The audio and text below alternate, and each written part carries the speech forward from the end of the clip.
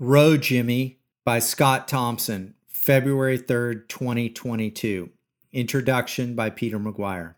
Although I have strong memories of some of the waves I have ridden during my 50-plus years of surfing, my most powerful memories are of the lives that I have saved from certain death in the ocean. 3 rescues stand out above all the others. The first was a naked French-Canadian who got his trunks ripped off and sucked almost a mile out to sea at Cape Hatteras during Hurricane Bonnie in 1998. Then there was the military guy who got in way over his head at a remote, unguarded North Shore reef in 2004. The most haunting, however, was a small child who got pulled off a sandbar by a wave at Cape Hatteras, then went under and never came up. The only reason the little boy lived was because I paddled to where I thought the rip would take him, spotted his tiny body going out to sea underwater, fished him out, jump-started him on my longboard, and returned him to his bewildered parents. None of these saves compare to my friend Scott Thompson's recent rescue of himself in the Santa Barbara Channel.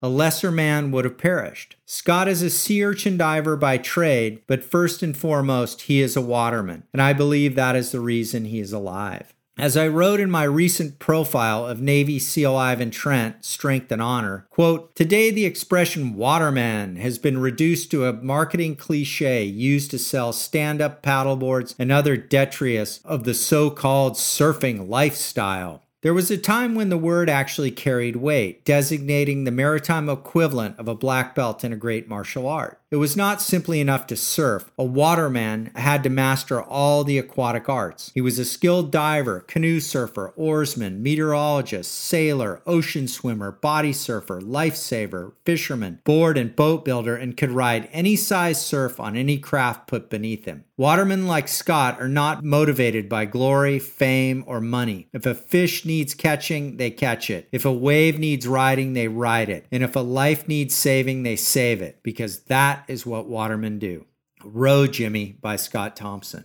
It wasn't a work trip. Usually when I go to the Channel Islands, it's to dive for sea urchin. This time, it was to go surfing. Miss Grace, my 22-foot Anderson boat, and those islands aren't just my office, they're my sanctuary. There was a nice west swell running, so I looked at the weather. It looked good, and I decided to go catch some waves. I called my wife and asked her if she'd mind if I went out to surf and camp on the boat for the night. She said, "Sure, do what you gotta do." I went to Channel Islands Harbor, put Miss Grace in the water, fueled up, and headed towards Chinese Harbor on Santa Cruz Island at about 3:30 p.m. I wasn't sure where I was going to go, what I was going to do. It depended on the waves. I was putting along and the conditions were nice until I got to the lee of Point Conception. Before you reach the front side of Santa Cruz, you hit the Windy Gap. Even on a nice day, there can be a crappy current and a lot of breeze. It was nothing dramatic, and I headed into it. The boat was starting to pound, a little more, then a little more. Next, water was splashing in the windows and pounding, and it was getting worse and worse. I got frustrated and was like, "Can't a guy catch a break? This sucks." If it was a work day, I would have pounded right through it, but this wasn't a work trip. This was supposed to be fun. Finally, I was like, this is lame, and decided to turn around and head home. About halfway back between the oil platform Gina and the oil platform Gale, I throttled back and called a friend. After he offered to meet me at the harbor and help me with my boat, I hung up and decided to take a piss before I throttled back up. I was taught by the best urchin divers in the business about safety, but for whatever reason I was careless and didn't take the boat out of gear. The conditions weren't that bad. It was just the evening slop and the wind was picking up. I went to the starboard side and was just standing there doing my business next to the davit. Since I left the helm, the boat had taken a bit of a starboard turn and I was starting to get in the trough of a swell. I didn't know if it was residual wake from another boat or just a bigger wave, but a big wave slapped the side of the boat. It started rocking and rolling, and when it rolled, I stepped on some weights or my urchin rake and lost my balance. I said to myself, "Whoa, here I go in the drink." I saw the rope of my davit and tried to grab it to catch myself. I remember seeing it was right there, but I missed it and hit the water. As soon as I hit the water, I was so pissed. When I went to try to pull myself aboard, Miss Grace wasn't there. She was chugging towards the harbor because I hadn't taken it out of gear. That's when I realized, hey dude, you're in trouble. My first reaction was, I'm going to catch my boat. So I started swimming after it as hard as I could. But after a minute, I saw it was getting further and further away, and I had a sinking realization that I wasn't going to catch it. Now I stopped and was like, Don't wear yourself out, Scott. You're not going to catch your boat.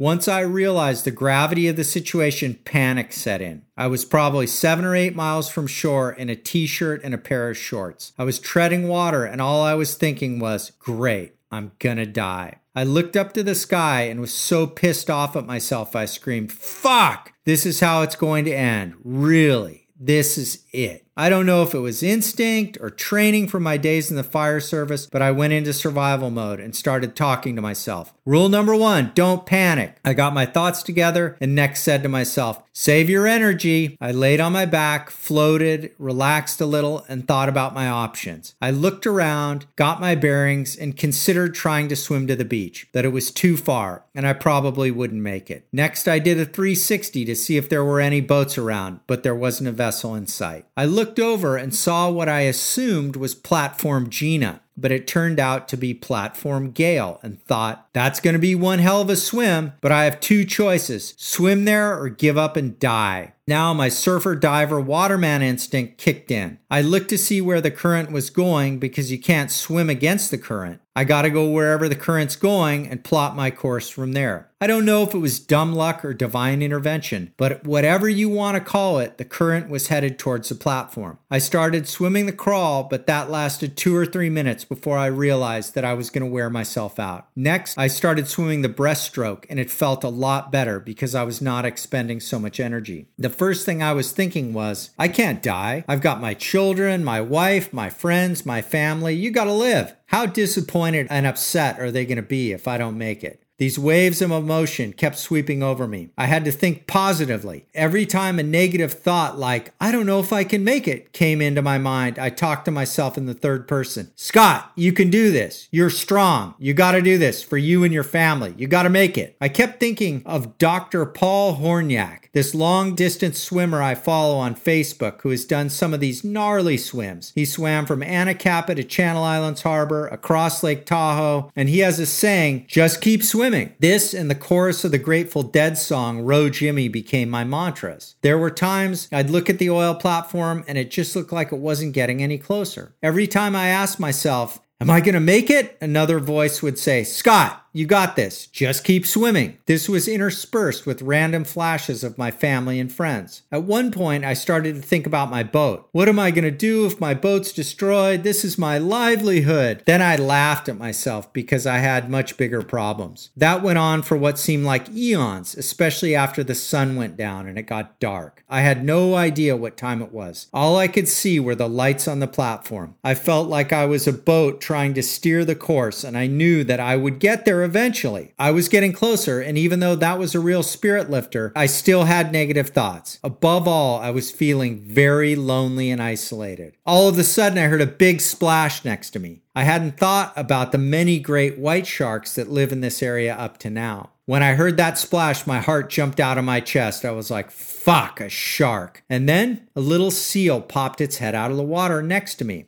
and looked at me. Dude, what are you doing out here? I had never been so overwhelmed with joy to see another living creature in my life. I was like, oh my God, there's something out here with me that's alive. I always tell my son, who's starting to work as my dive tender, when he asks about seals, I say they're like playful little dogs. I've been underwater, had a seal mess with my urchin bag, and hugged him and given him a noogie on the head. Instantly, that seal became my best buddy. He was like my dog. Come here, little buddy, I said. He'd pop up and down, looking at me, then disappear underwater, pop back up and look at me. I was just talking to him. Hey, dude. What are you doing out here? I fell off my boat and got to swim to the oil platform, and it really sucks. What do you think, pal? That really kept me going because it took my mind off my situation because I was starting to get tired, and it gave me something else to focus on. Twice, when I stopped swimming and started to tread water to get my bearings, the seal went under and bumped me with his nose in the back of my legs and butt. It was like he was telling me, hey, dude, get your ass in gear, get going. I was starting to run out of things to say to him, so I sang him Grateful Dead songs and told him the same corny jokes I tell my kids. Then he went under and disappeared. He was gone.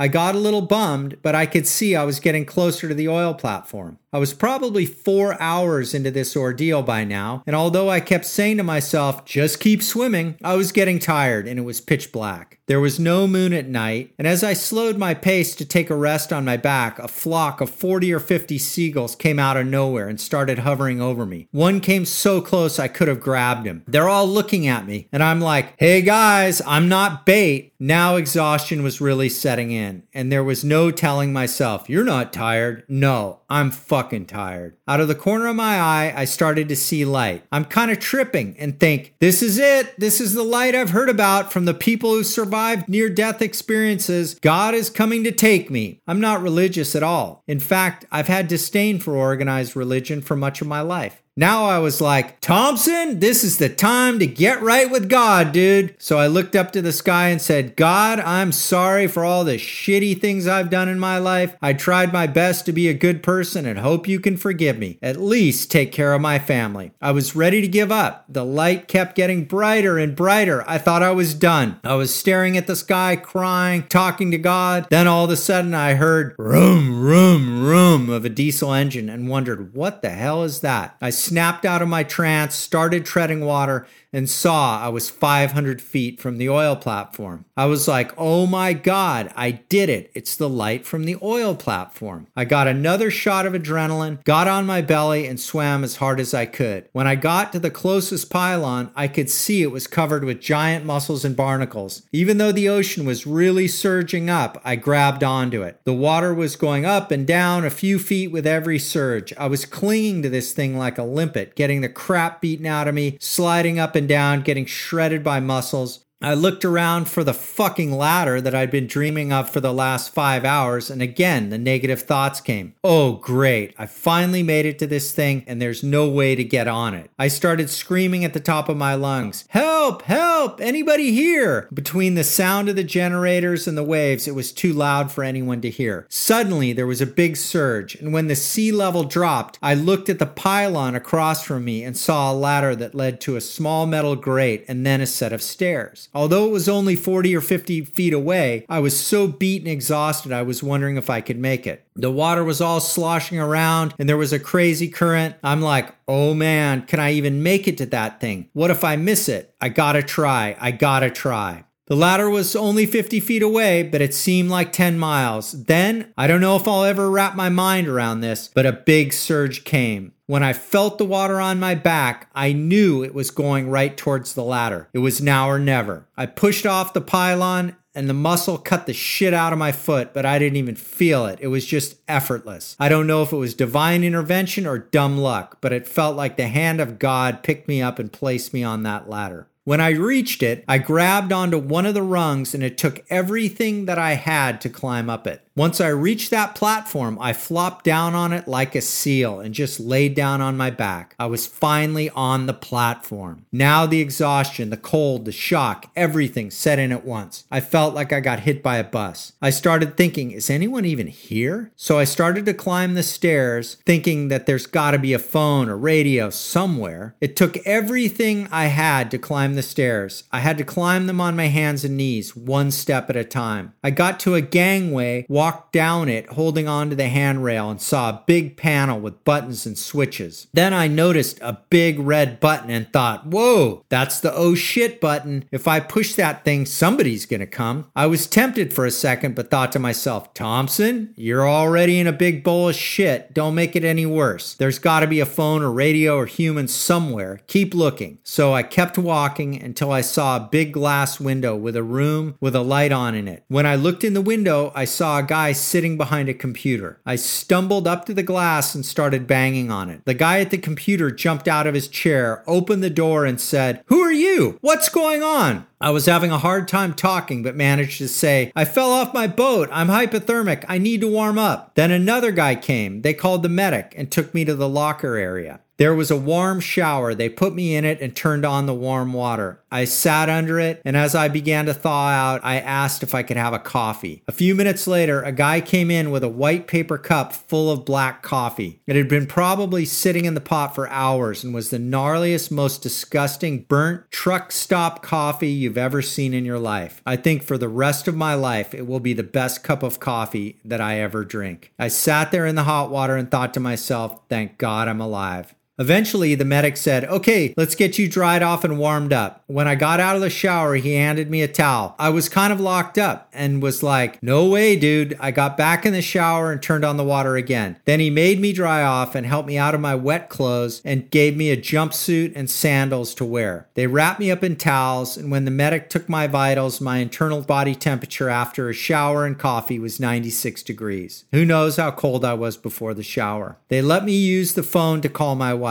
When I told her that I was fine and now I was going to try to find my boat, she said, typical, you're more worried about your boat than your life. They got the Coast Guard on the radio and they started asking about my boat. I'm a member of Towboat US, so they put me in touch with Paul Amaral, the main guy in Ventura. I told him the last time I saw Miss Grace, she was headed towards the channel. She could be on the beach, she could have hit the Wainimi breakwall, she could be in Malibu for all I know. Suddenly I remembered that I had recently installed a boat management system on Miss Grace and said, Paul, I have VMS. Scott, he replied, we're going to find your boat. Don't worry about a thing. A few minutes later, he called back and said, we found your boat. It's on the front side of Anacapa at Frenchie's Cove. Don't worry about a thing. We're going to get it off the beach. I talked to your wife and she's authorized everything. When the Coast Guard boat arrived, I got on board. Although I'd warmed up, I was still in shock and told them, I'm good. I ain't going to the hospital. All I could do was think about how much this was going to cost me and if my insurance was going to cover it. I asked one of the Coast Guardsmen to call my wife and ask her to come pick me up. They called her, but she got really mad and told him, I'm not picking him up. Tell him he can walk home if he doesn't get in that damn ambulance. At that point, I surrendered. It just was what it was. I had to go along with the program and was no longer in charge. The Coast Guard, the paramedics in the ambulance, the nurses, the doctors at St. John's were all amazing. They put an IV in my arm and I was super nauseous from all the salt water I swallowed. The doctor said, I can't believe what just happened to you and you're here talking to me. It's nothing short of a miracle that you're alive. At about 6 a.m. the next morning, the doctor came in and asked me how I felt. Pretty crappy, but I think I'm going to live. Oh, you're going to live. All your tests checked out, and I can discharge you whenever you're ready. You're an amazing human being. I wasn't feeling too amazing, but I thanked him anyway. I didn't want to wake up my wife, so I called an Uber. When I got home, I hugged my wife and kids, and everybody had a good cry, then went to bed and fell into a deep sleep. After I woke up, Paul from Towboat US called and said, we worked all night, got your boat off the beach, and the damage is minimal. The outdrive got sheared off, there's some fiberglass damage, but no water in the engine box. Other than that, it's fine. It's floating next to my office. We're going to pull it out of the water just to be safe. We have a trailer, we can put it on. Do you have a slip? I told Paul that my truck and trailer were at Channel Islands Harbor, and he said, I've got your keys. If you don't mind, I'll just get your truck and load your boat onto your trailer for you. I was amazed by the job Paul and the guys at Towboat US did and said, Paul, you're the fucking man. Do whatever's easiest for you. My mom drove me to Ventura. I got my boat, thanked Paul and his guys over and over. Quote, we're just glad that you're alive, Paul said. We've been up all night and are going to go home and get some rest. Tomorrow's another day. Once I got home, I was beating myself up. How did I get so complacent when I know better? I'm such an idiot. Finally, one of my friends said, it was an accident. That's why the word is in the dictionary. It was a lesson learned. The next day, my old fire captain showed up and got out of his car with a life jacket and handed it to me. We both started laughing and he said, come here, asshole, give me a hug. I tell you what, I'm a believer that there's a higher power now. I don't know what it is, but there is a power greater than me. That was shown to me, and I will never doubt that for the rest of my life. After my big swim, a light just went off in my head. I realized that it's time to start living and tie up all the loose ends in my life. I'm kind of a computer game nerd at heart, and I guess I got the high score, an extra life, and made it to the bonus round. Grace was my great-grandfather's name. It's my daughter's name, and it's my boat's name. I guess I named it that for a reason. And I say, row, Jimmy, row. Gonna get there? I don't know. Seems a common way to go. Get down. Row, row, row. Row, row, row. Row, Jimmy. Grateful Dead. There's presently a GoFundMe campaign, Operation Repair Scott's Boat. If you'd like to contribute, go on GoFundMe.